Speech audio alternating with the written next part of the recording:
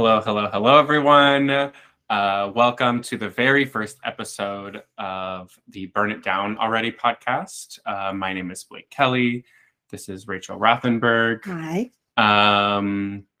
We just wanted to start out and talk a little bit about why we decided to start this podcast, what it really is all about, and then transition into our first topic, which is capitalism at large.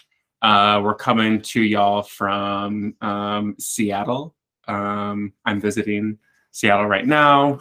Rachel lives here. But right off the bat, Rachel and I met about a year ago-ish, and we definitely have like mutual interest in politics, and we've talked about it a lot, but we were like, if we wanted to start a podcast, but we didn't want it to just be about like, oh, like Democrats and Republicans, or oh, like the nitty gritty of it all, because there's a lot of podcasts out there about that, but really talking about the larger, broader concepts of, how capitalism, imperialism, colonialism, these kind of like large, like big picture, big sky ideas, then kind of get infiltrated into our government, our society, and how that actually plays out in our day-to-day, and how that plays out in our lives, how that plays out in our communities, how that plays out in our families and our cities, and really trying to put language to some things that are really affecting us in this climate. Is there more that you want to? Yeah, I mean, I think just to talk a little bit about our backgrounds and where we come from in this. So I do live here in Seattle. I'm a doctoral candidate in international studies at the University of Washington. And part of, I think, both my research interests and just sort of what I'm interested in life is this question of how do we live our politics, right? What do politics mean in terms of sort of how we feel them in our bodies, how they affect our relationships with other people, and how sort of the sorts of sort of macro ideas are really embodied and felt by all of us just by the way that we go about and live our lives. So I hope that this podcast will also be an opportunity for us to talk about the ways in which politics don't just exist on sort of this high level, this sort of, it's both structural and something that makes up sort of a lived experience of who we are. So I think the way I come to it, I think, is both in sort of this sort of anthropological interest in how people encounter politics. And also I think this sense of thinking about politics in a way that's generative and creative and allows us to kind of dream up different possibilities and alternatives. So I think that this can be a space that's both realistic and optimistic, hopefully. Yes, and I think that speaks really well is to what we'll get into about this idea of it being called Burn It Down Already is really this idea that we kind of need to name that the structures that are in place are not supportive to where we want to be heading. And keep on continuing this incrementalism change is not actually going to bring us the solutions that we are looking for, and those kind of changes can actually be pragmatic. I think a lot of times we think of idealism and pragmatism not being at odds with each other, and I think actually sometimes they can be more. You can actually introduce pragmatism into idealistic standards, or you first have to be idealistic before you can be pragmatic. But to speak to where I'm coming from this podcast. I grew up in a very small town on the Mississippi River, in between Illinois and Iowa, and I grew up as a queer individual in a very, very small town, and it really shaped my perspective of like how people exist culturally, impacting your ability to either feel seen or unseen within those communities, and then how the politics actually shape that.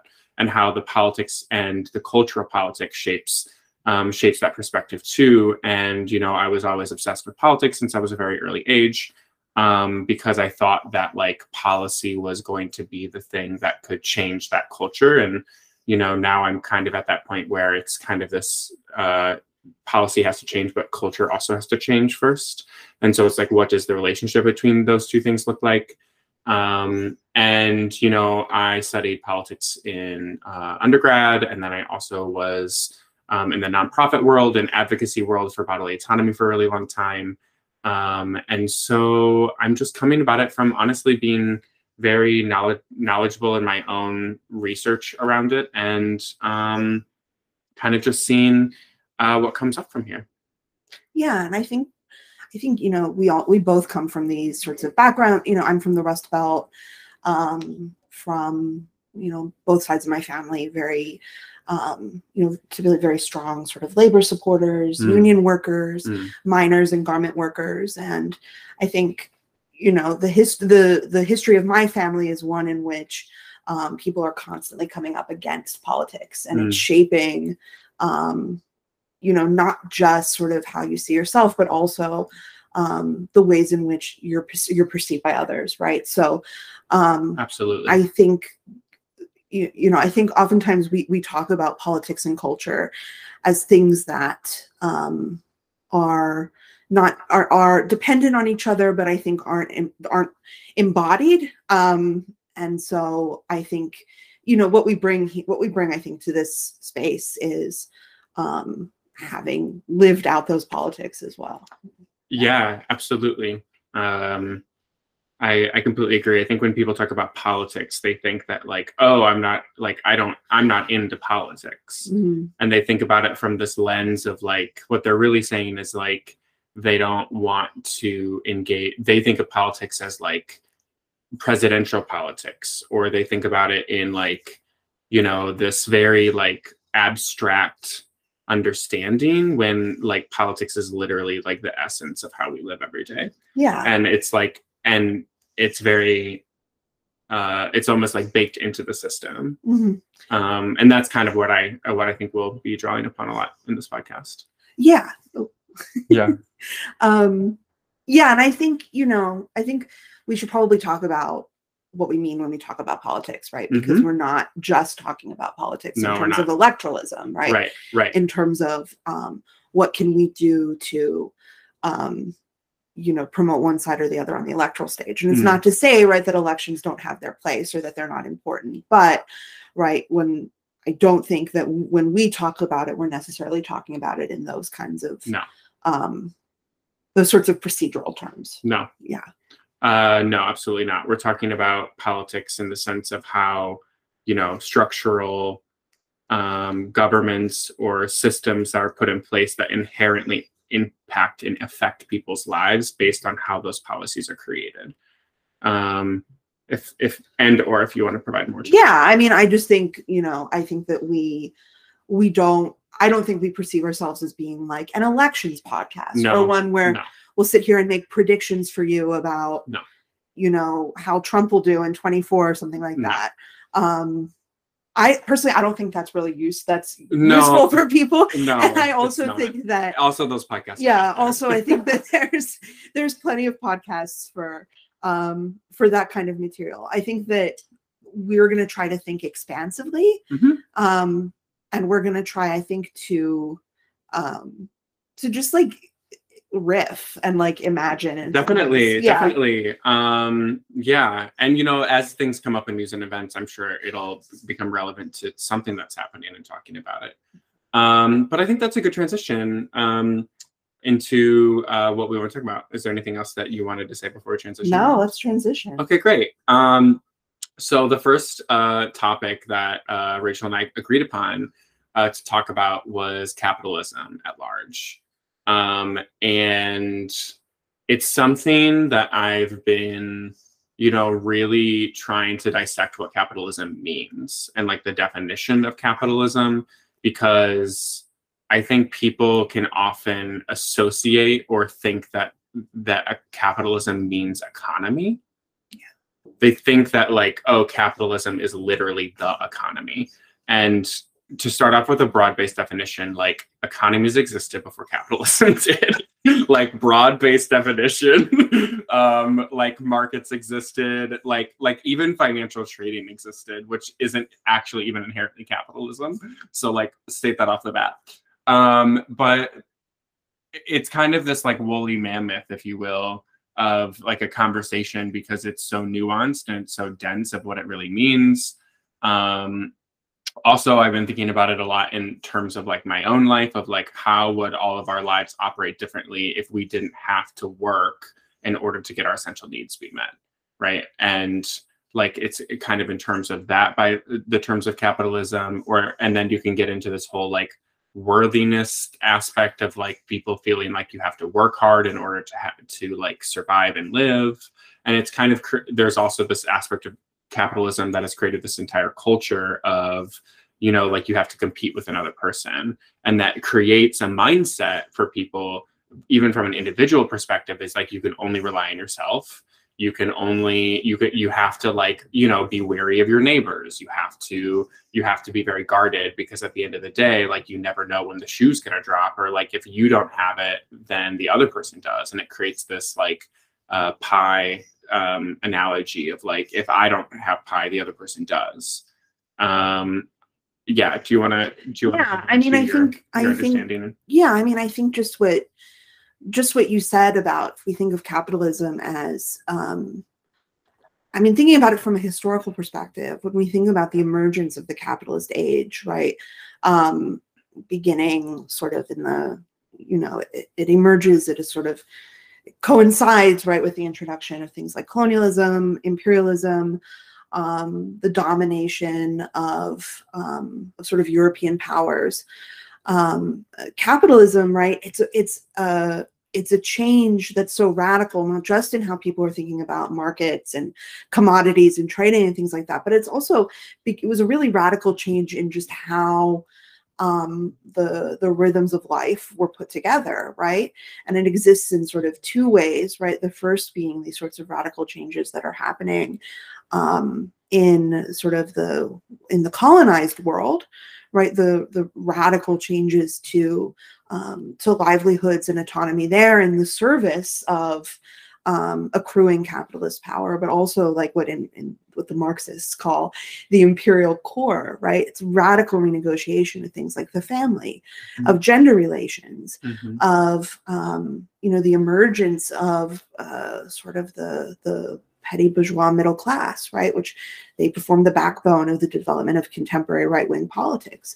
So the way that I think of capitalism, I think as someone who is anthropologically inclined, is to think of capitalism as this rupture in social systems that were pre-existing. And I also think it's important to talk about that because it demonstrates, right, that capitalism is not something ontological, right? It's not a pre-existing state of being. You know, sometimes people will say, right, the natural sort of human inclination is to exist in this sort of free, you know, the state of total freedom, which just so happens to coincide with capitalist interests, right? Forgetting that the capitalist age is really just a tiny sliver, I think, in the full sort of spectrum of human experience. But it is something that requires this kind of this sort of adherence to particular and absolute and ontological roles. So I always think of, when I think about capitalist oppression, I think of it not just as something that's economic, but also something that is that's really like social in its form. And we were talking earlier about the nuclear family, right? And that's like a really good example of a social form that emerges from capitalism, right? That emerges as this sort of man, woman, child, as a way of creating these discrete units of laborers. So the man can go out and work in the factory or in the mill or something like that, and the woman stays home and takes care of the reproductive labor, right? The rearing of children, the caring for the household, and things like that. That's an incredibly new construction, but we see it being used as a sort of ontological weapon. As almost like saying that it was the original, right? Exactly. Like that it was the original thing, and then also basing it off of like honestly like misogyny and the idea that because we're gendered in some way, that like we inherently have like roles that we have to play. Right, roles in an economic system. Yeah, right? and it's almost then it's kind of funny because it's antithetical to this idea of complete freedom. Right. that's kind of the joke. Yeah. Because it's like everyone wants to be free and say, no, we can do whatever. But then there's like very strict rules on how you're supposed to be free. Right. And that's like if you think about it, even from like the family unit like aspect or dynamic, it's like it's like, wait, like I thought we were allowed to do whatever we were supposed to be allowed to do whatever we want. But then at the same time, capitalism is like, no, like because you are a man, or because like literally your gender is a man, like these are the stereotypes and these are the ways that you have to exist. And then that filters down into the way that we perceive ourselves. It fits down into the way that we feel accepted in our communities. Right. And then also, like, I come from this very like Midwestern, like grit, work hard sort of culture. And like everyone is rewarded and everyone is praised based on just how hard they work. And like your value is placed specifically on how much you do. And if you're not doing, then you aren't respecting everyone else. Yeah. And then you get judged for it. Like there's inherent in this, like, oh, he's not good because he's lazy, or like he doesn't want to do anything. And to me, like, it's interesting because it's like, well, why do we, like, the only reason why we're supposed to be doing, like, I'm taking it from capitalism now down to personal, then we can kind of like go back from there. But now the idea is like, we as humans to exist in this capitalist state have to be able to produce, to be like a machine, honestly, in some sense, so that we can then be valued inside of the community, and so that we can be accepted in society in some way. And this is the reason why, if you look now at the macro level, when we're dealing with homelessness, we're dealing with any population that is not like able to produce 100%, there is this judgment on them around how like they're not actually an asset to society, so we don't actually need them. And that's the reason why I feel sometimes that in politics, like they are the ones that get demonized, because we've created such a culture that says, like, if you're not producing, then you're not worth value. And we only value people based on that item of production. And if you stop and say, well, why can't we all just be like, yeah, like, of course people are going to work. Of course there is going to be work that's being done. And like that doing work is not the same thing as capitalism. But if we can just kind of reevaluate that for a second, the layers get very deep here around like, if we can stop and just know that we can reframe our communities, reframe our societies to say that like our value in a family unit, our value inside of our communities, our value inside of our state or country is not predetermined by how much effort we put in or by how much work that we technically do. I think that would radically reframe the way that we would have to think about how we operate as a country and as a society. Yeah, I mean, this is something that I talk to my students about quite a bit, because I've taught classes on sort of economic history and, sort of human rights and things like this. And one of the things that we always talk about is this idea that there's not a lot of space in sort of contemporary American life for, there's not a lot of room now just to be, right?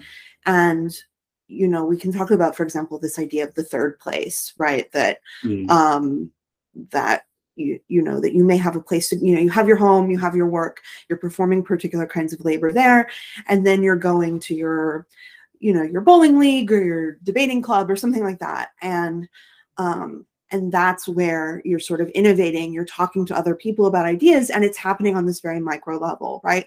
So it's ordinary people talking about the kinds of things that they can do. And I think now, and I think I see it really in our generation as well. If you go on TikTok and you see people talking about, what is it, like your 5 to 9, the thing that you do before and after work, right? In which you're always you're maximizing everything, right? You're maximizing your time. You're figuring out how to be more productive. Right. And there's also an emphasis on, human development being on self-improvement so you can efficientize yourself. Right. I don't think it's self-improvement in the sense of like, I want to feel good about myself, right, or about how I'm working for my community or something like that. It's about, okay, how am I maximizing myself to work more efficiently for whatever, you know, startup I'm at, or whatever, right, tech company I'm at, or something like that. And I find it very scary. I think that this is the way that we are talking about like human development, and the way that we're talking about liberation is to get yourself feeling good enough that you're working better. And, you know, I think I find it frightening that this sometimes is like the limit of what we just have the time and inclination to imagine even. Yeah, you know, something that's coming to mind is I was listening to a podcast, the Glennon Doyle podcast, We Can Do Hard Things, and they had the guest on there that created the NAP ministry. And I'm forgetting their name, which is why I'm on my phone looking it up right now.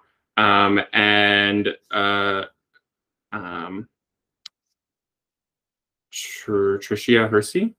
Okay. And I'm sorry if I mispronounced that name. And basically the idea was like the way that we resist capitalism and the way that we exist this culture is actually rest. And like, we actually have to be resourced so that we can have an imagination around how we want to move through these like very complex issues that we're facing. And capitalism is purposely there to make us continue to grind and to continue to make us exhausted and to continue doing it so that we feel like we're on the hamster wheel, and that we feel like we're continuously just like going through the loop, wanting to get off, but there is no getting off. And I think that sometimes that's like kind of what my parents kept reflecting to me sometimes when I was like so angry. They were like, yeah, but like, just like, yeah, it's the hamster wheel. Like that, like, what can you do? And I think I was like, but we can change the hamster wheel. Like what, like, what are we doing here? Right. What she has really articulated in the NAP ministry and like really bringing to light was basically like, when we're able to rest and fully be resourced, and like resist through rest, we can actually feel like we have more resources to find out ways that we want to exist inside this system, while also working on ways that we can find our ways out of it.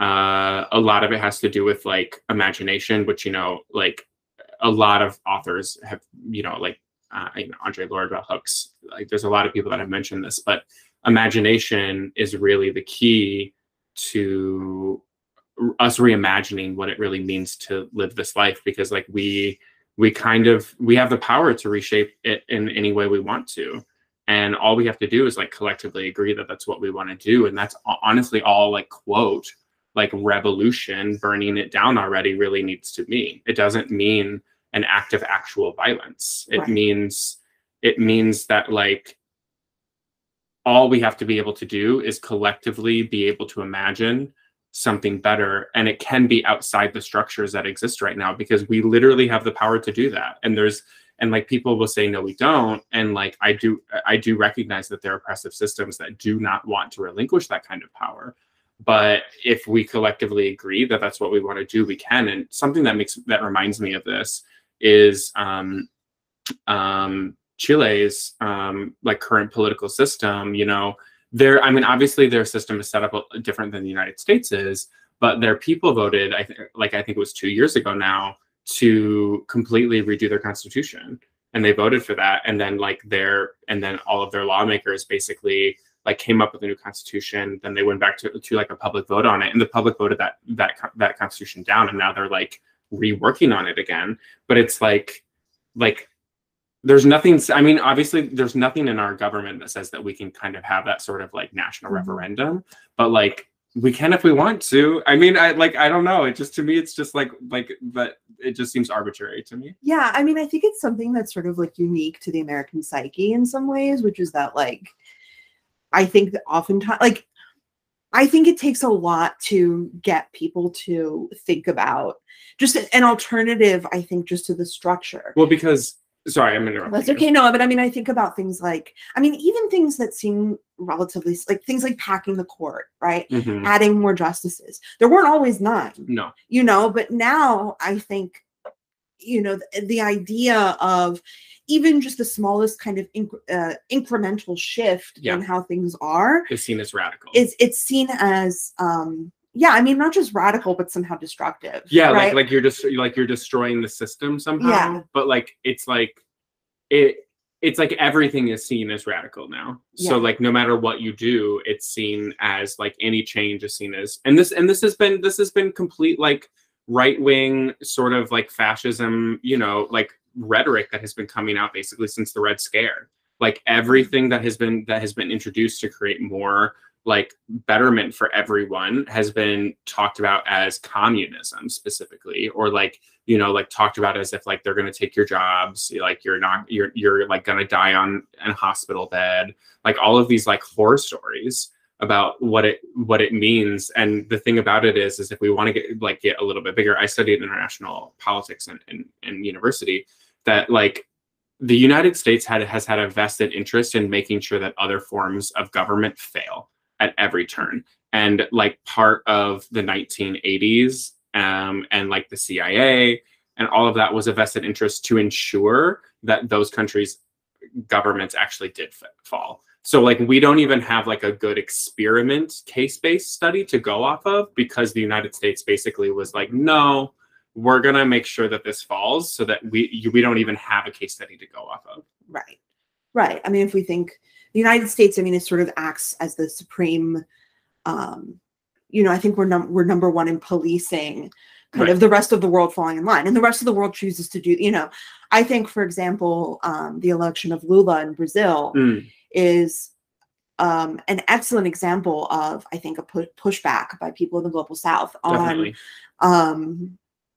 the sort of, you know, the U.S. backed, I think, structure. And I think there was this assumption that that the re-election of Bolsonaro and this kind of tilt towards a right-wing populist authoritarian, that it's just self-evident, right? That it's something that's just going to happen. And I will be curious to see what happens in the next couple of months with Brazil and with Lula, and how the United States is going to choose to sort of engage with that, because we see, you know, what happened in Venezuela when something similar occurred, in the U.S., of course, was heavily involved in that. So just thinking about it from a foreign policy perspective, right, in terms of the U.S. promoting its interests abroad, right, it's deeply connected to domestic politics here at home. Yeah, 100%. They're linked, because the United States wants to act like it's, you know, it's being a protector of, quote, democracy, when really it's kind of ensuring that it can stay in power in the way that it needs to be in power. And I think that because people inherently there's a perception by a lot of Americans that the United States is inherently good, right, then that means that no matter what the United States does, it is inherently for a good reason, or that even if there are mistakes that are made by the United States, that it's the best that there is anyway, so then it nullifies their actions. Right. Even when it's bad, it's actually okay. Right. Yeah, there's some ulterior thing that actually makes, you know, the exploitation of millions of people actually fine in the long run. Right. I do think that sort of that sort of feeling is changing. You know, when I look at my students now, you know, people that are, you know, 10 to 12 years younger than I am, they come in with a very strong understanding of how those patterns have worked and how they are working right now. And I do think there's something about people who grew up in kind of the post 9/11. I mean, you know, I was born in the beginning of the Clinton era, right? This sort of the nadir of neoliberalism in the United States, right? And I think I was raised with this kind of very sunny outlook about what the United States was doing. And then, you know, I'm coming of age in sort of the Bush years, right? The Bush years. And, you know, that feeling incredibly dark and very, you know, feeling, living under the weight of something that felt very authoritarian, and coming to a realization, right, that that your country, right, is not always acting in the world's best interest, or in the best interest of its own people, right? Actually, that's what I was. That's a really good segue, and why it felt to me like, I was also born right at the beginning of the. I was born right at the beginning of the Clinton administration, and I think that it's when I became to question government and systems in general, because I felt like, even like as a queer person growing up, there was kind of always this same ideology that like, oh, everyone's really nice and everyone really wants the best for everyone, while like still secretly and or outwardly people were like pretty harsh and abusive and potentially violent towards queer people, but at the same time spreading this like message or this like community that like, oh, we're all like these peace-loving people, when that like really wasn't the case. And I think that like was a microcosm of like what even like a larger, like a larger like Bush administration is an example of, which is basically like, oh, like they're not actually here to protect me. They're not actually here to like say what they want to be doing, and like we say we have all these rights, but like we really don't. And to me, that's kind of that's what originally created this rift for me around understanding and believing in quote capitalist like U.S. government, was like, you're not really here to protect me. Like there was no law at the time to like show me that like as a queer person growing up in a town of 1,200 people that like I was going to be protected, or that if I went to the police when something happened, that they weren't going to like laugh at me, or that they weren't going to even make it worse. And so I think that is where some of my experiences growing up has really reflected into larger politics. And I think that like to segue, if it's okay, like I know this is a little bit off kilter, but with the Club Q shooting that happened in Colorado a couple of weeks ago, like the police didn't take the shooter down. Right. Like the community did. The community members inside of the bar did. And I think that like that to me is a larger example again of these systems that are meant and put in place to control and to create a sense an idea of security, while really not doing its job. Like like police aren't really doing their job. And I don't mean that in the sense of like, quote, they're lazy and like individuals. I mean like the police really aren't here to protect us. Right. No, I mean, I think it's, if you think about the history of queer life and queer community, right? I mean, there was always this, this, right? There's always this sense, right, that nobody protects us but us, right? Nobody looks after us but ourselves. And I think that is what, and I think that imagining of an alternative, and it's being imagined in a lot of different ways, right? This alternative, alternative communities and family structures, but also this just alternative to living within, right, the kind of patriarchal capitalist time, right? And so when I hear people like, these people, Matt Walsh, libs of TikTok or whatever, the fear that I think that they're expressing when they talk about queer and trans people is not, when they talk about grooming, these people have no problem with child marriage, or, abuse, if a father beats up his kid, that's not something they have a problem with, because in those circumstances, the control is maintained, right? What scares them is, I think, young people saying, we don't have to live this way. Right. We do not have to live the way that you're telling us that we need to live, and that, larger structures have told us we need to live. Actually, like, we are capable of determining for ourselves who we are, and we're capable of taking care of each other.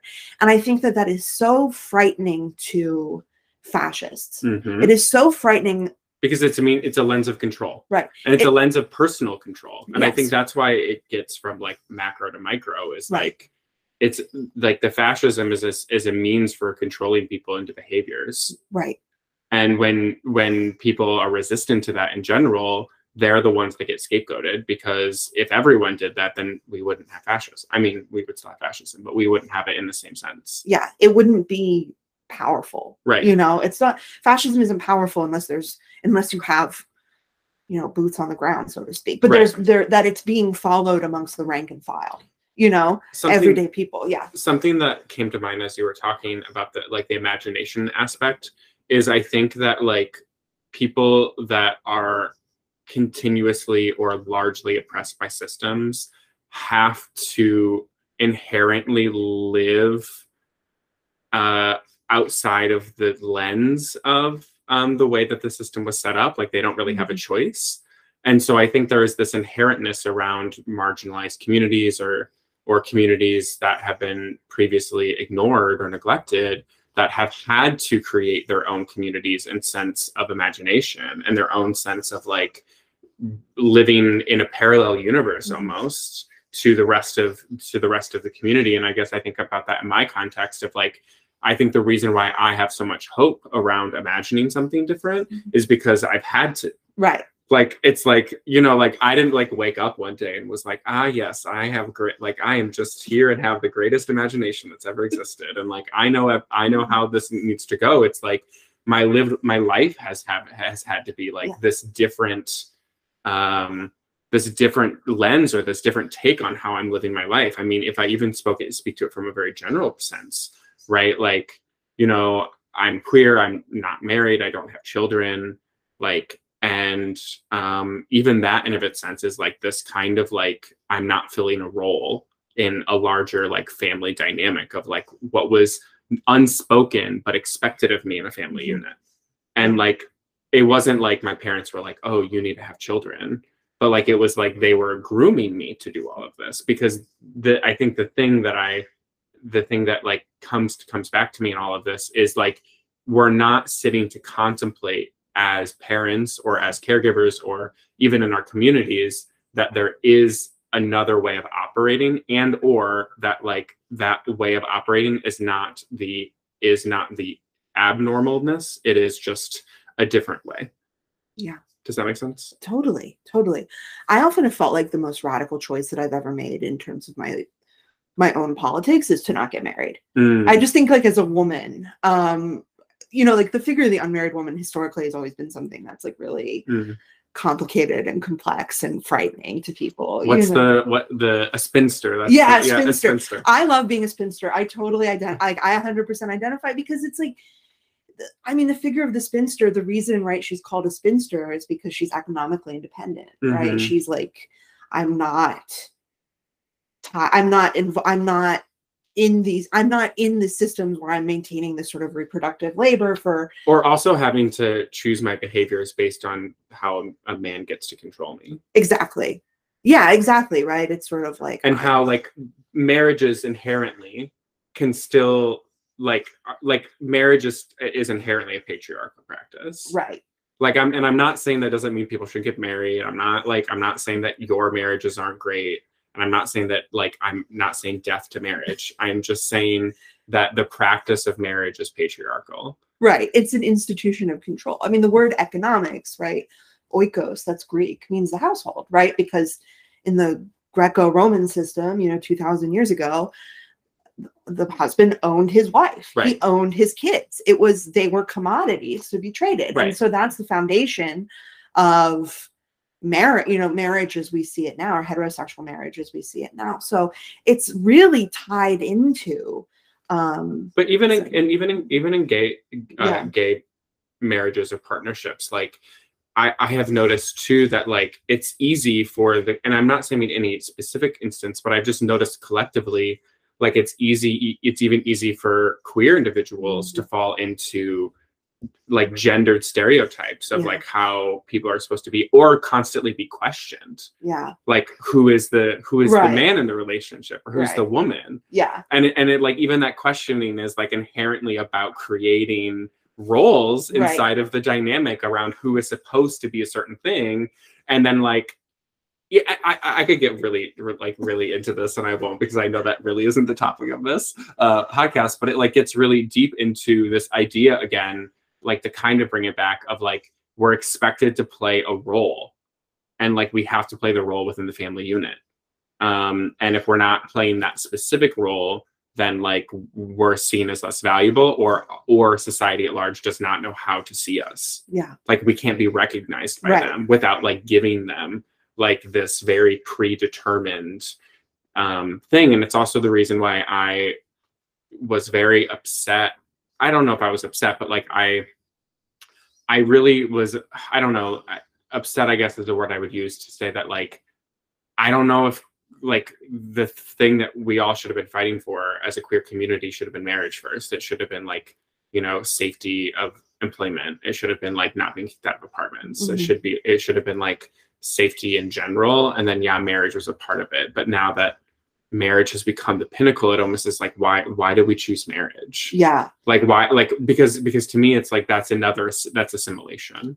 Yeah. It's like, you're just trying to, like, queer community is trying to be accepted so much.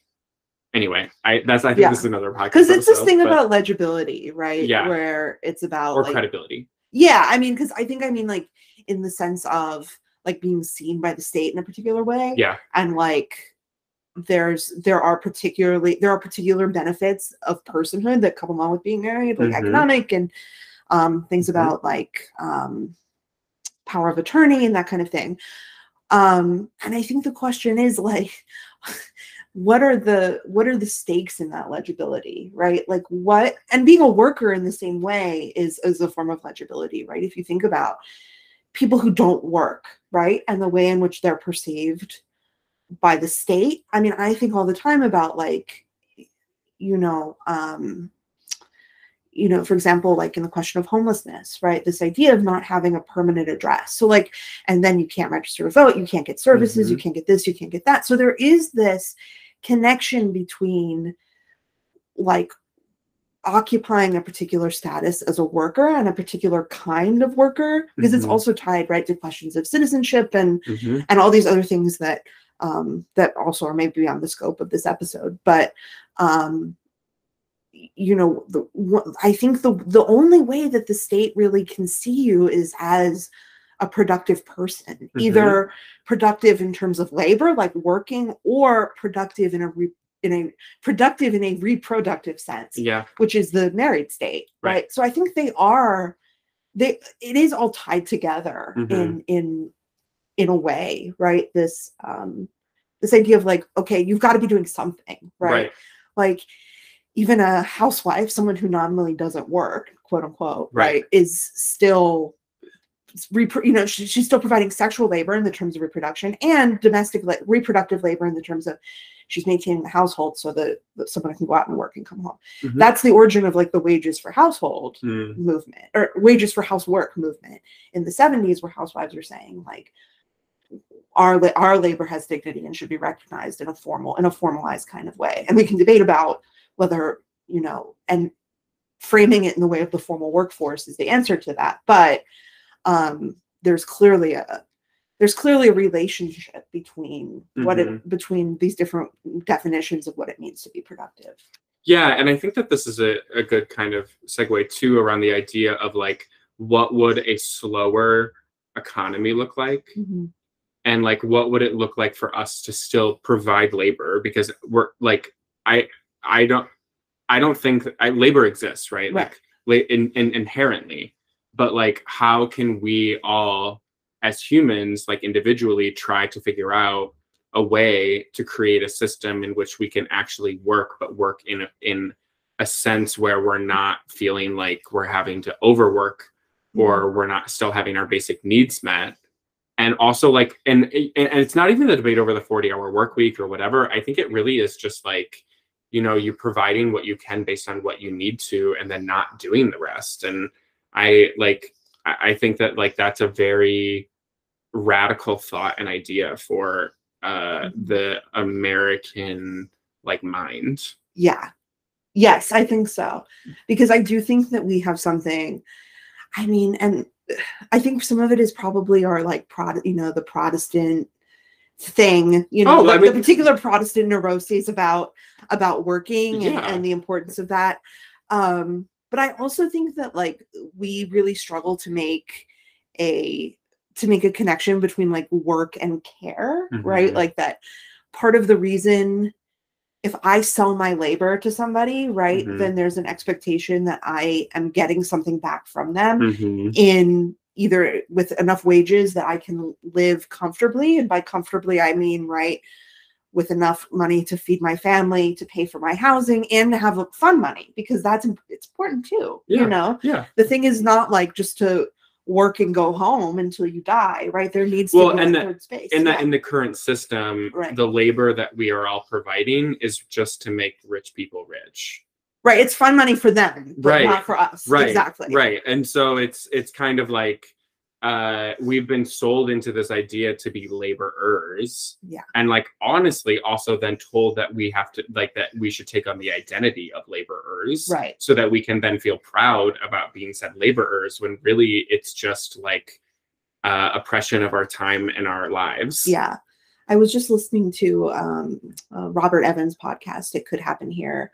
And he's talking about the email that Elon Musk sent out to the remaining Twitter workers. Oh, of like, you have to do this, and if you're committed or whatever. Yeah, like we have to do hardcore like whatever. Working and yeah. Yeah. And I, you know, far be it from me to be like the tech worker-led revolution, because I don't think we're there yet. But I do think these software developers sort of calling his bluff and taking the severance and leaving is a good, because I mean, why am I going to kill myself working for Elon Musk? You know, like why? What is the incentive when to have a house, to pay rent? No, but I understand that, but I also think that, you know, the idea, right, that that there are sectors of society who actually can engage in that kind of mass work stoppage. Oh, no. You know, like I don't think, you know, there are certain people, some people it's much more precarious to be like, fuck you, right? But software developers, I think, are not in that class. No. So, you know, I do think that there are people who are uniquely suited to push back. And I also think that they're the group that's least likely to push back. Yes. Because they're the ones with the most proximity to power. Yes. Right. So I do think that, I mean, I found it fairly inspiring in like a Norma Ray kind of way to see them push back, and they'll probably go and work for some other equally evil startup. But I hear you on that. I think the other thing too that I took away from that podcast on the Nap Ministry is really that when we're able to slow down and really, really like get quiet about like resting and like not being in the grind, that's when we actually get to figure out what brings us like potential joy or fulfillment, and like focusing, and like it robs us of our own chance of actually discovering and like pursuing things that we actually love and care about. And it doesn't have to be a career even. It doesn't have to be like, oh, I'm going to start a painting business or, you know, whatever. But like, we're all artists in some ways. And I feel that it robs us of our ability to like kind of figure out like what we like to do, and also have time to like work around with it and not have to like produce immediately. Right. And like to be like, okay, like I've transitioned jobs and now I'm going to do this. And then you instantly have to make money off of it. Or like you instantly have to be like, oh, like I'm a writer now, so I need to get a book published. And then you see all these like stupid Instagram or TikTok things about like, do you want to write a book in 30 days? Like, do you want to write a book in 60 days? Or like all of these like fitness trainers that are like constantly like trying to get like, if you work out, you're going to feel good. Like, of course, like endorphins from working out. Great. Like we got it. But it's like all of this, like, how to become a good hamster. Yeah. Like instead of it being around like you getting the time and space to actually figure out what it is that you like to do, and all of this other stuff is taken away from you, I shouldn't say taken away, but like actively, you know, like you actively are developing in that. And I think that like we could still have a very productive and a still like great means of an economic system if we're giving people the time to actually think and innovate and like create. But like we don't do that because all of the money that gets used is not towards helping people figure that stuff out. Exactly. And so I think this is where I kind of feel about the difference between shifting like a radical conception of quote capitalism. It's like we're not allocating the money that we do have even towards things that would allow people to have the time and space to figure out what they do like and what they do want. And again, that doesn't even have to be about labor. If someone wants to have like just this regular job, that's also okay. They're also like love could just be like, I don't know, like walking dogs every day. And that also doesn't even have to be a job. It can just be like something that they like doing. And I think that as I'm trying to like reconceptualize my own life and trying to find my own way through this, it's very much just like the capitalist system doesn't allow us to figure it out before we have to constantly prove that because we've transitioned to something or because we're doing something, we have to make a lot of money at it. And that's the only mechanism of us being successful rather than just being. Yeah. Yeah. I have a friend who, she knits these really beautiful like hats. So like you saw my hat that I made, and she made me this hat and I was like, this is so nice. I said, you should do an Etsy store. You know, I was like, you could sell like lots of hats. And she kind of was like, the time where I make these things, like that's time for me. And she was like, if I monetized it, it wouldn't be fun anymore. Yeah. It would become labor, right? It would become work. And I was thinking about it and I was like, first of all, I think it's sick that my mind went right to like, you should try to do a brand, right? Like you should try to brand yourself somehow. Well, because also it's like the millennial sort of like, how do we escape capitalism by still participating in it? Yeah. Like if being like, a girl boss. Yeah. Right. Yeah. Right. Like I think millennials' version of escaping capitalism is like trying to not work for corporations-ish. Some of them, I obviously don't want to speak for all millennials, so that they can like work for themselves. But like that in of itself is still a grind. And it's still like this, like you're not really escaping capitalism. You're just trading it in for something that's kind of different. Yeah. And I'm not saying that I'm not saying that like if you start your business that I'm not poo-pooing that. Like good for you. And I hope that, you know, like that is some people, that is a very big want and need for people. But I also think that it has become this like thing that we're all trying to figure out a way to like make more money off of the things that we do, so that like maybe our lives will be slightly better. Like maybe I should ask that as a question. Like, why do we as like millennials or like our current generation continue to try to like get people to monetize it? Like the grind set. Well, I do think that it's sort of like, I do think that because there's this sort of semi-awareness of the increasing like untenability of corporate life. But I do think that there's a tendency to like want to reproduce those patterns, right? And I think that it's because it's all we know. Right, exactly. I mean, if you think about, you know, where we, you know, and people who are the parents of, you know, the children of corporate people, you know, that's what we know. But I also think that there is something about influencing and the rise of the influencer and how that is sort of like the pinnacle of like millennial labor dreaming, right? Is this idea of becoming this sort of like, and also that like when you're the influencer, you suddenly like you hire 3 assistants, right? And then like you actually only have to work 2 hours a day, but then like you're making all these TikTok videos about how glamorous your life is because you've like basically escaped capitalism. Yeah, it is. I think this kind of fantasy of not working but maintaining this facade that you are somehow working with, like, and that also that you like that like you have worked hard enough, right, to like oh, I worked really hard to make sure, because that still is a perpetuation of this like puritanical like I have to put the work in sort of vibe in order to like feel like I don't have to like work. And you know, I've had a lot of friends talk to me recently about like everyone's trying to figure out a way to have passive income instead of even doing it actively. And I'm like, okay, so we're almost there. So like, we've almost acknowledged the fact that by passive income, all we are really looking for is money so that we can live and don't have to work X amount of days at a time. Because that's actually not the way that the human body is supposed to be working. And that capitalism in of itself is an experimentation on how far we can push the human body in order to force them into labor and to figure out what that line is. And that's something that actually the Nat Ministry points out. And it's actually the capitalism's connection with slavery and how a lot of it has to do with the ways that how much we could push the body into labor without going into exhaustion. Yeah, I mean, I think that's a really like prescient point, and I think it's something that doesn't get talked about enough, which is we talk about what are the foundations of capitalism. And like one of the things that I do with my students, for example, when we talk about the rise of stock markets and commodity trading, like in New York in the 19th century, is to say that like all of these markets, all of these banks, like Lehman Brothers, which doesn't exist anymore, but all of these like old lending firms, they all came about to facilitate slavery, Yep. right? To facilitate the trading of goods that are predicated on the enslavement of Black people, yes. right?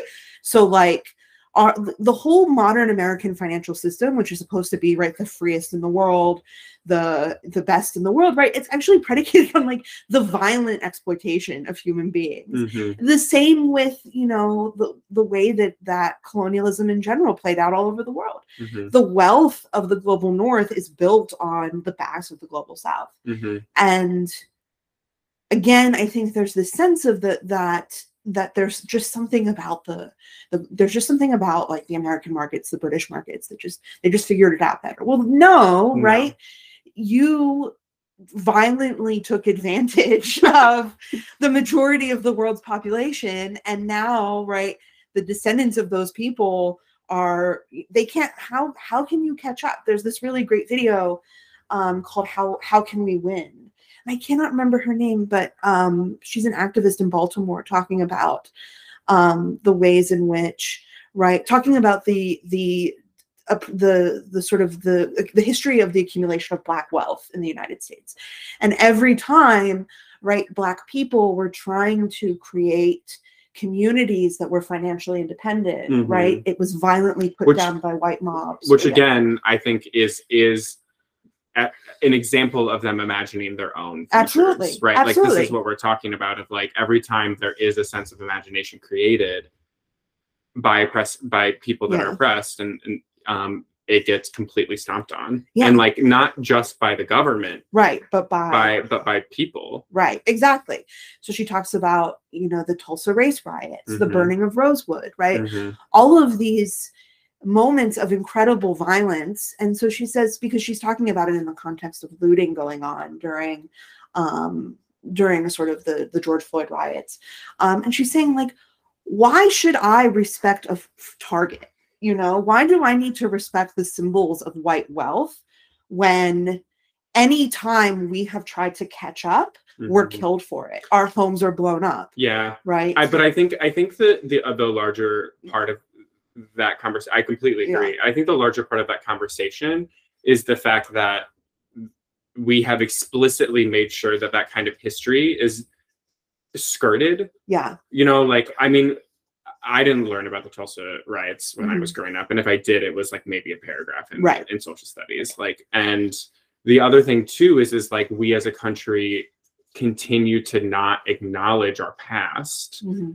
And not acknowledge and like bring this to the forefront and say, this is actually what happened. We are responsible for this. Yeah. We are sorry. Mm-hmm. Like, and this is how we are going to, you know, either make amends, be accountable, reparations. Like there's a whole bunch of different, options. But I think a lot of it too is like, it's largely been unacknowledged. And so it's not in the cultural, it's not in the cultural consciousness. Yeah. So when people say things like that, like, you know, like every time we've tried, mm-hmm. like it doesn't happen, people don't even know what they mean. Yeah. Like they're like, they're like, what do you mean? Like, I'm a hardworking labor person. Right. And you're like, that's not what we're talking about. Right. Right. Well, just people are not aware of.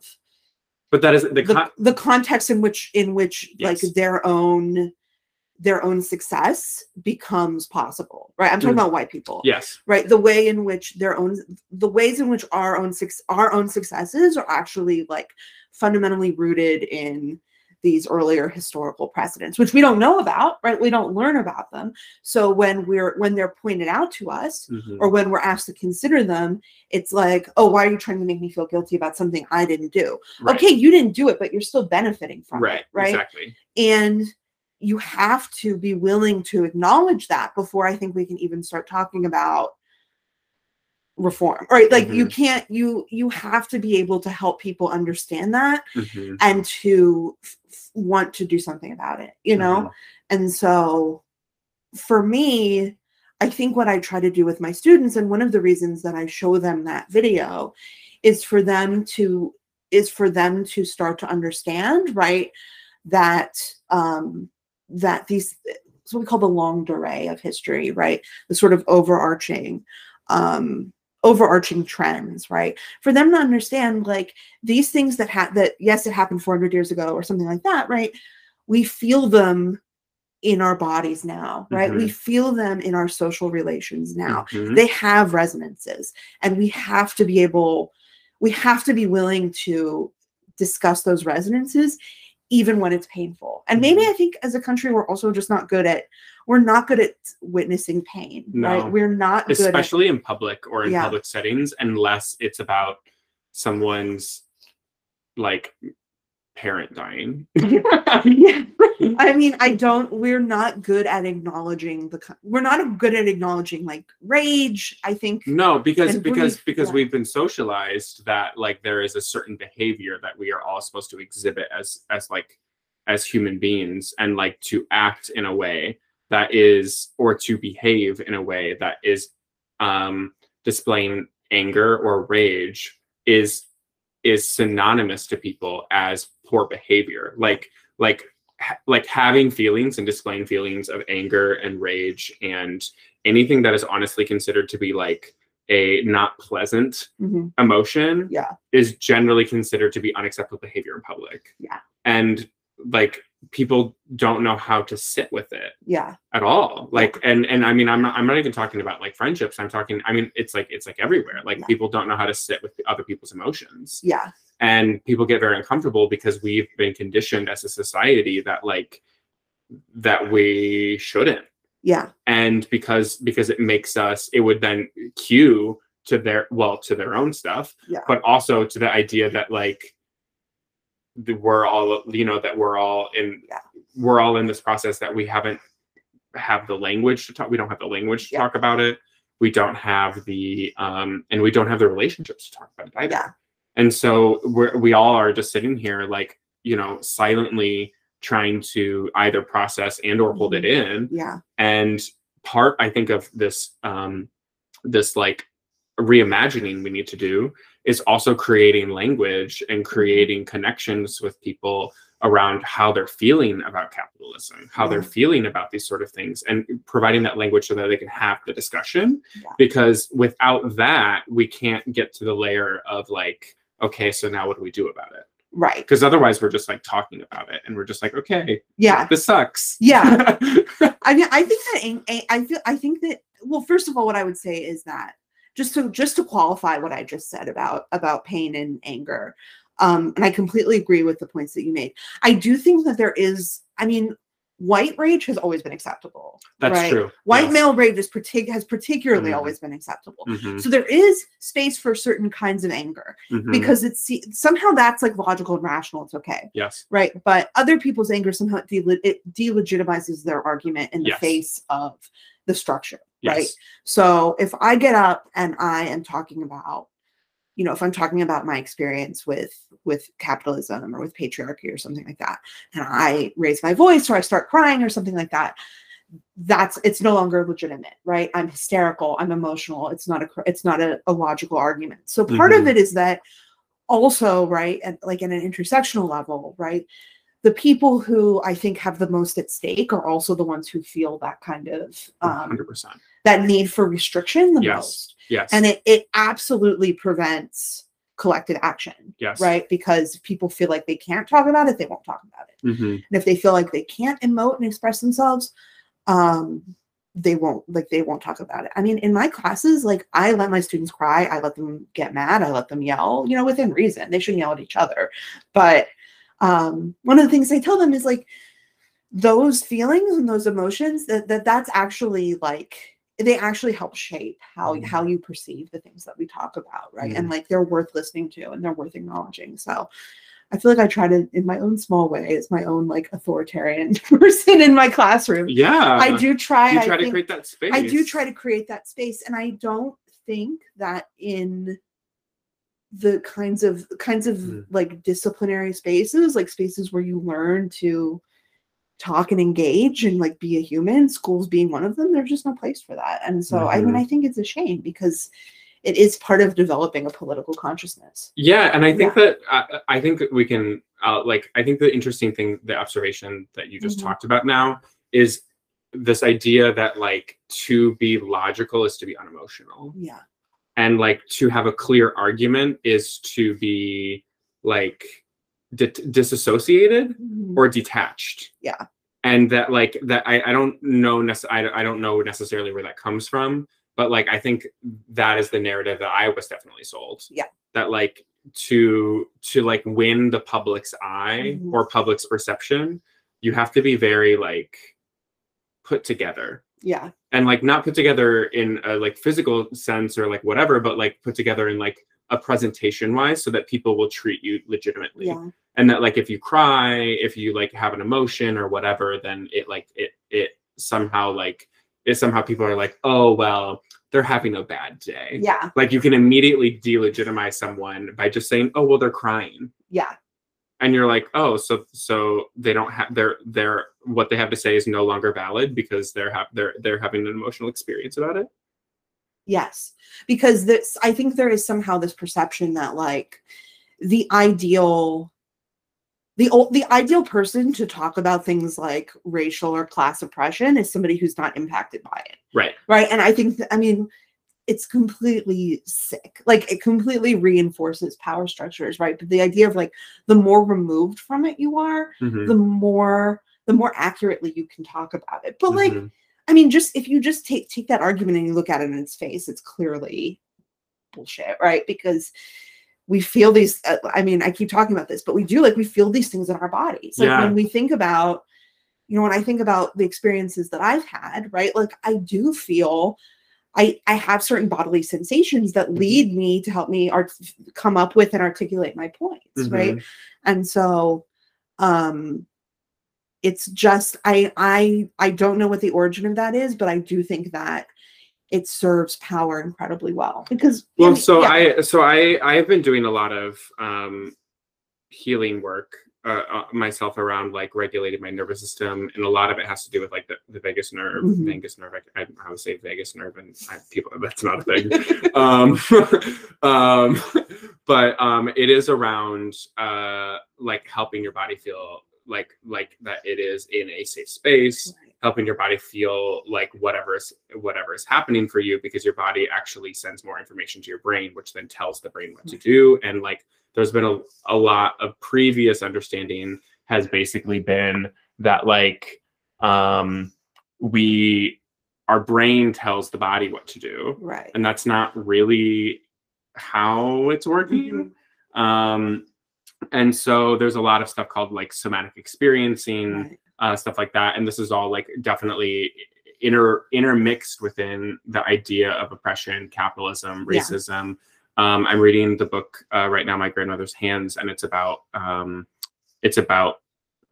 being able to experience a lot of like trauma in the body, and it's specifically written for Black people, as a way to kind of come back to their bodies and be in that, so that they can experience those things.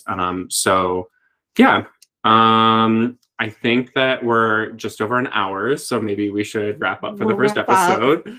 But is there anything that is coming to mind else that you want to say before we go? I don't think so. I mean, I think this was, hopefully people feel like we've offered some things to think about, and I think these things that came up about the body and feeling, I think are things we'll probably get into in future episodes. So definitely keep listening for more. I think I really feel good about how we kind of just let it flow, and that's probably a lot about what the flow is probably going to be like for future episodes as well. And it won't always specifically be about capitalism, although like it's probably going to come up a lot. And we'll see what other episodes come from there. And Again, this is the Burn It Down Already podcast with Blake Kelly and Rachel Rothenberg. And we hope that you listen again soon. Yeah. Thanks, everyone. Thanks. Take care.